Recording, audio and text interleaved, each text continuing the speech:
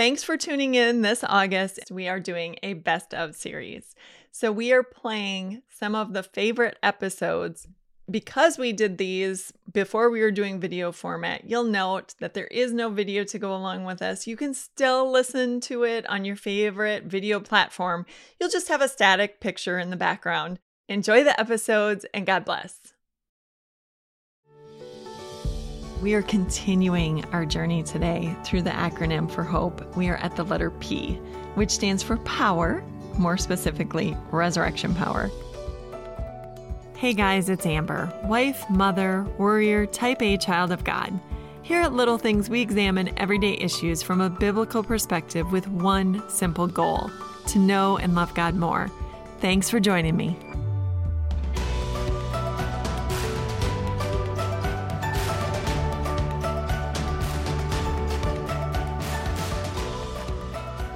Maybe you've never heard that phrase before.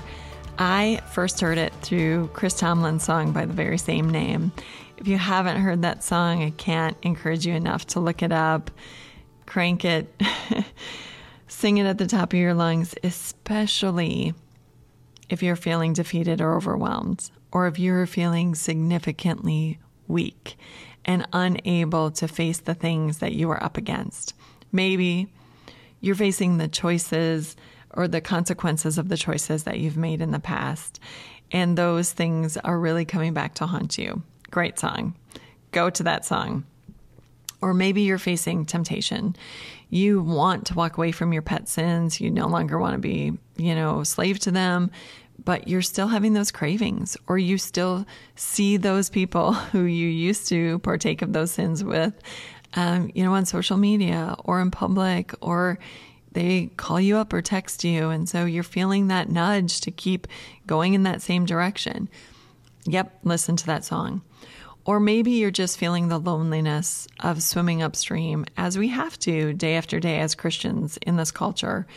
I was just talking to my daughter recently about her, about something that happened at school. And, it's so hard to be an odd man out if you're not going to do what everybody else is doing, or if you're not going to talk about the things that everybody else is talking about, whether that's, engaging in the, dating scene or the drinking scene or whatever. It can just be so hard to be the one who's like, yeah, I don't do that. Or, just excusing yourself from the conversation day after day after day.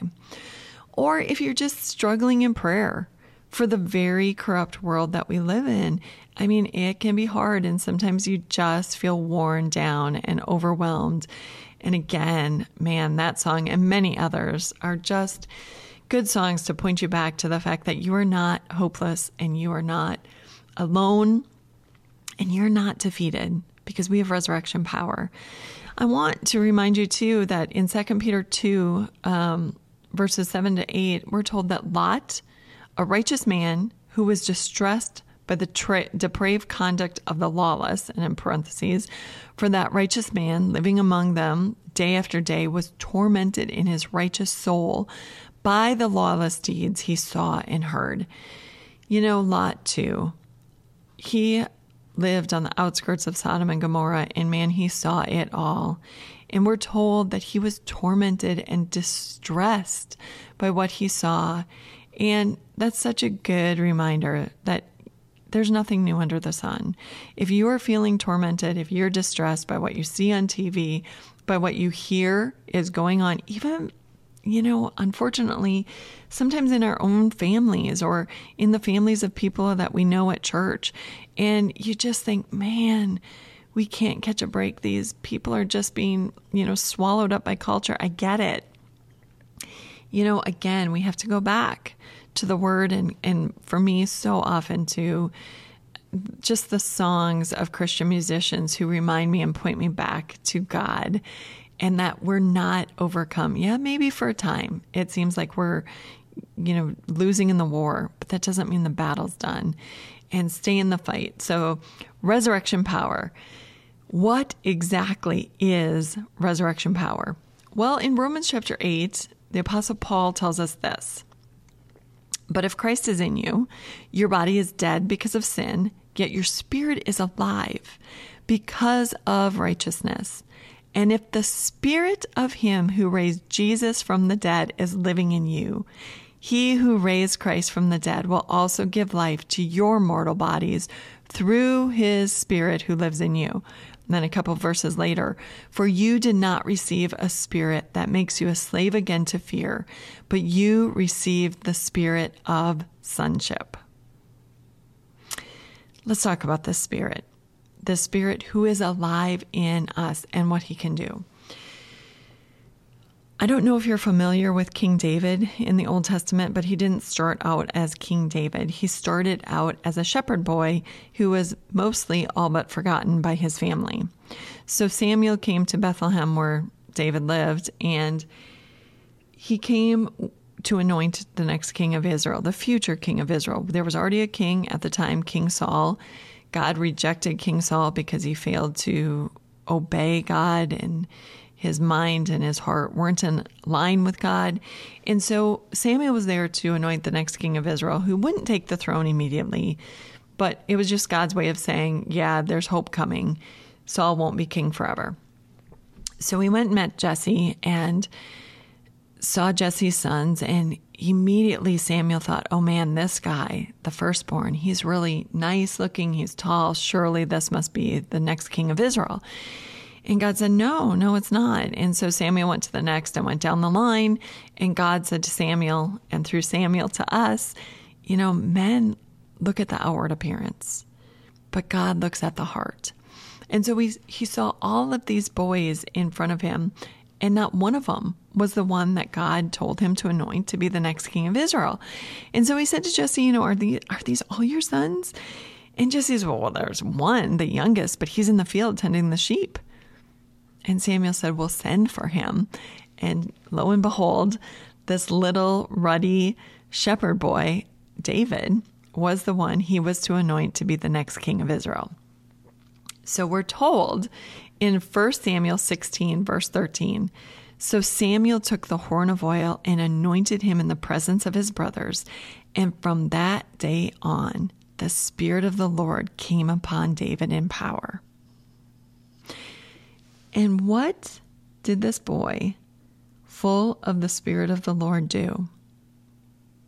Well, in 1 Samuel chapter 17, we find out.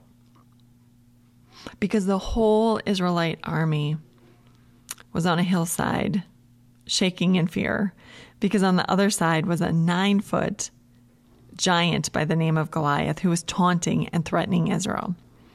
And all the Israelites were just shaking. They couldn't summon any courage. And Jesse sent his son David to the battlefield with cheese and bread and to find out how things were going. And David arrived just as Goliath started his taunts. And David thought, who is this? Like, what's going on? Who's going to go fight this guy? And everybody around him was like, are you crazy? But David just kept talking about it. And finally, by doing that, he was sent to King Saul, who, by the way, was not on the front lines, but was in a tent, hiding himself, totally afraid himself, who should have been going out to face Goliath. Who but the king, the leader, who was, by the way, well armed. He had his coat of armor, but no. And so David went and saw King Saul, and it wasn't his strength, and it wasn't his stature that made him confident, but rather that he knew God's faithfulness. He told Saul that there had been a time when a bear came and took a sheep and started wandering off, and David fought that bear. And there was another time when a lion came, and David fought the lion, and he killed the bear, and he killed the lion. And he said, the God who delivered me from the paw of the bear and the paw of the lion will deliver me from this uncircumcised Philistine. That's where his hope was. And so David, a small boy by Saul's account, and unarmed, not wearing a coat of armor, and not appreciated by his brothers at least, went out alone across this valley to face this mighty giant. Now, when he went, he said, I go in the name of the God of angel armies. And if you haven't thought about it before, I want to just spend a second or two asking you to consider how big of a miracle this was. Not because David was small and Goliath was big, but because Goliath was wearing a coat of armor that weighed just under 150 pounds. And he also had a shield bearer who went in front of him. So when you think about it, there wasn't a whole lot of a target. And yet, the very first stone that left David's slingshot sunk right into Goliath's forehead, and down Goliath went. That's the power of the Spirit of God.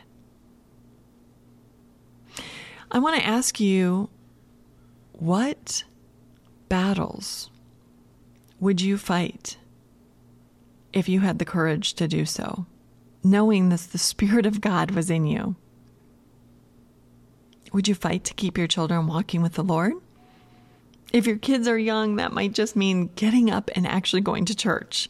And I know how hard that can be when they've been up several times throughout the night, or it's the one day that you don't have anything else going on, and getting up is not that easy.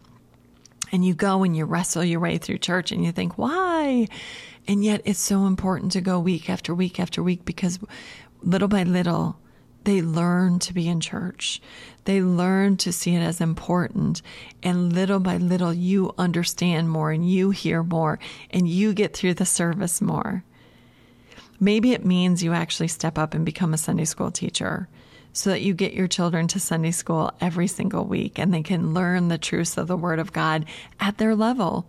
Maybe it means you take your vacation time and help to run VBS so they not only are learning the accounts in the Bible, but they're enjoying fellowship and having fun with other people from your church. And maybe that's going to mean fewer sports or extracurricular activities in order to be more involved in church in general. If you have older kids, it may mean that you invite them to church and then over to lunch at your house. Or it may mean that you start a Bible study night for them and their friends. Maybe you start a youth group at the church. It may mean that you go to a different church service to accommodate them. Maybe you like to get up and go to early service, but because your teens struggle just a little, and because it's so important that they're there, you would way rather go to late service than not have them go at all. Maybe the battle that you're going to fight is being the godly one in the lunchroom at work, or at the neighborhood get-together, or with your in-laws, even for a holiday. I don't know what your battle is, or what it would be if you had the courage to face it, but this is what I do know. I do know that we are defending God's name in a whole culture of Goliaths. The taunts and the attacks on truth, even the pure evil that is celebrated, ought to bring us to the battlefield. In September of 2021, Barna released its recent poll results, and it showed that, again, a vast majority of Americans call themselves Christians, but they don't really know or understand the truths of God. So they're Christian in name only. So of these people that call themselves Christians, 72% believe that people are basically good. 66% say having faith matters more than which faith you pursue. Like, just as long as you pursue some faith, it really doesn't matter which one. 66% of people say that. 64% say all religions are equal.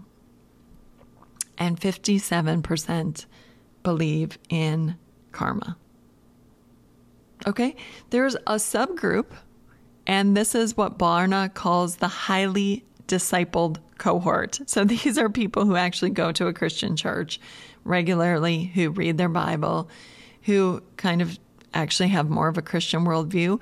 But of those, which is the 9% of the bigger group, 52% say that people are basically good, and 39% say the Holy Spirit isn't real, but just a symbol of God's power. And of that group, the highly discipled group, 33% believe in karma.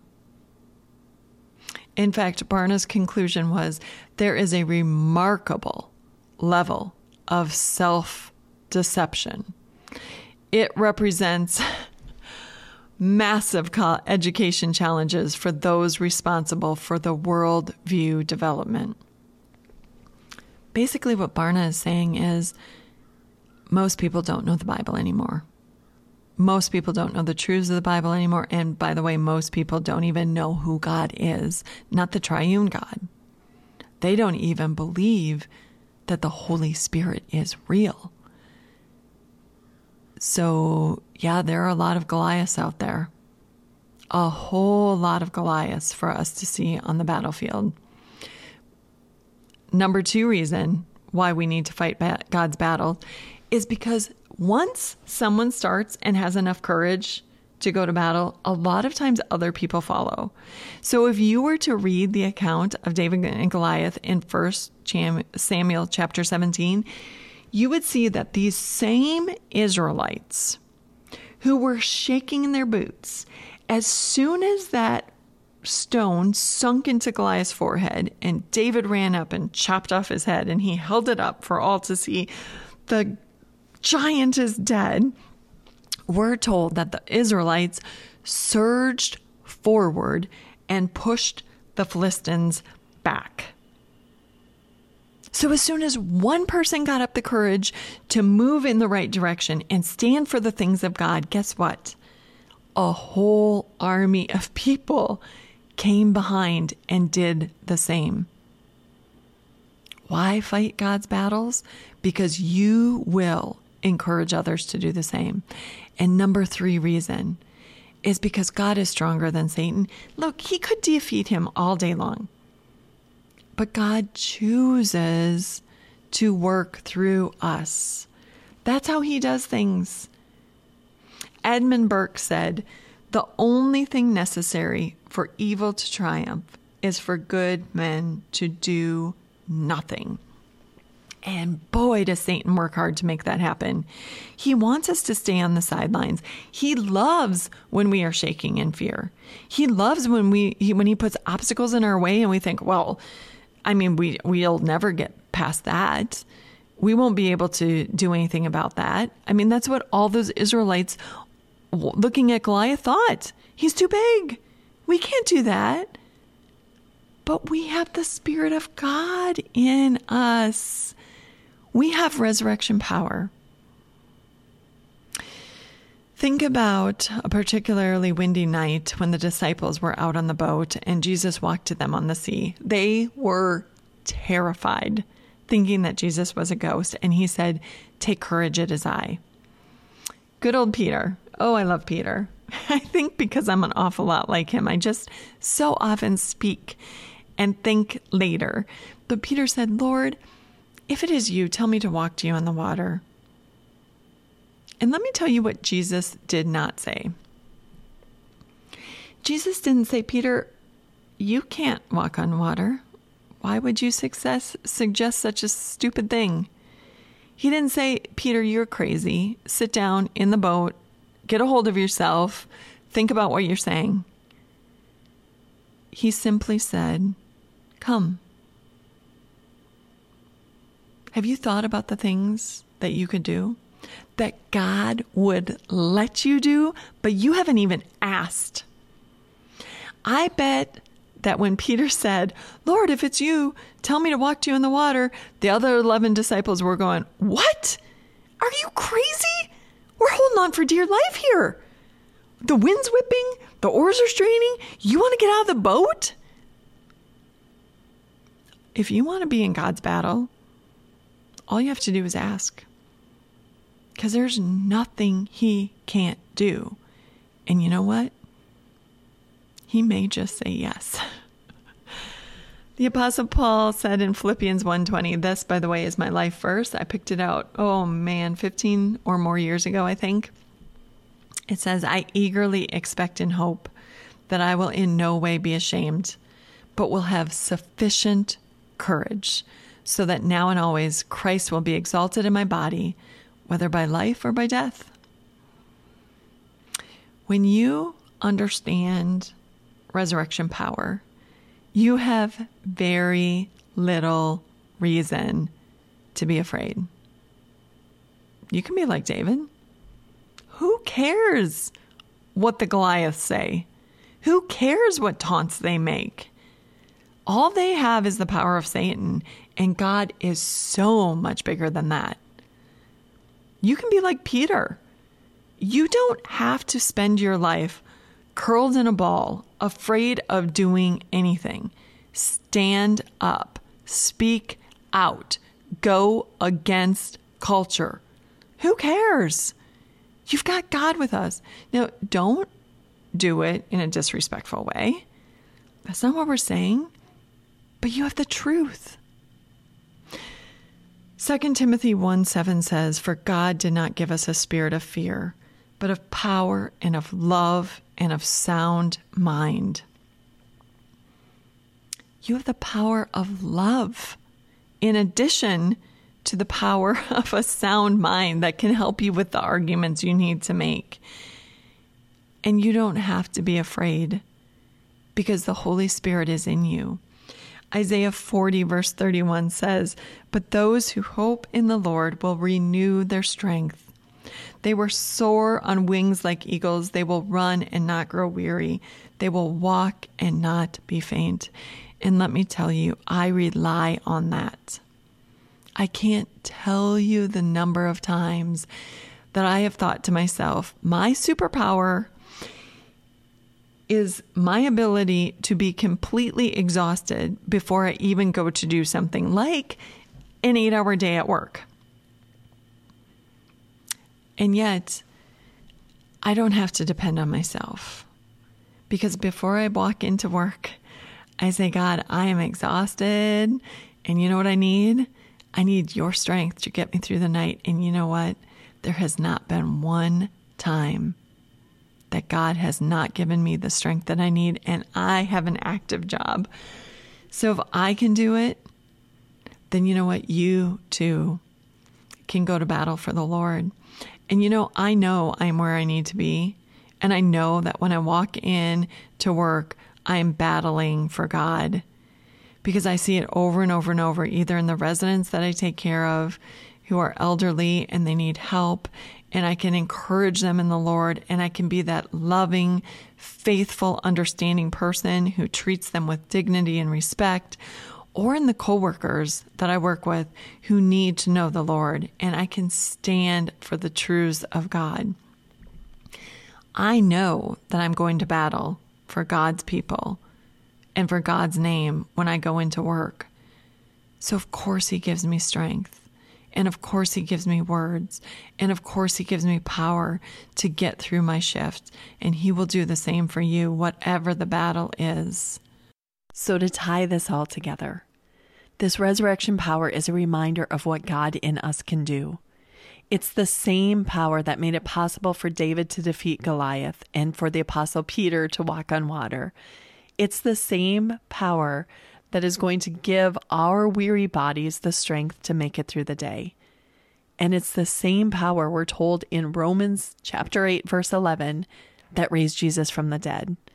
In Ephesians chapter 1, the Apostle Paul wrote, "I pray that the eyes of your heart may be enlightened in order that you may know the hope to which he has called you, the riches of his glorious inheritance in his holy people, and his incomparably great power for us who believe." That power is the same as the mighty strength he exerted when he raised Christ from the dead and seated him at his right hand in the heavenly realms. Did you catch that? Paul prayed that we would know the hope we have and the incomparably great power that we have access to. The same power that raised Jesus from the dead is ours to do God's work on earth. We're not helpless. Far from it. Whatever we face, whatever battle, whatever Goliath, whatever is threatening you right now, well, it's small and it's overcomable when we realize we're equipped with resurrection power, the incomparably great power of God.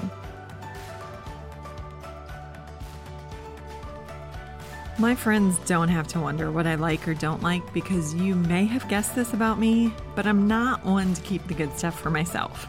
If you know someone who would benefit from this episode, send it to them. And then meet for coffee, and 4 hours later, you'll both have a new attitude on life. Or maybe that's just me. Either way, thanks for being here and have a great week.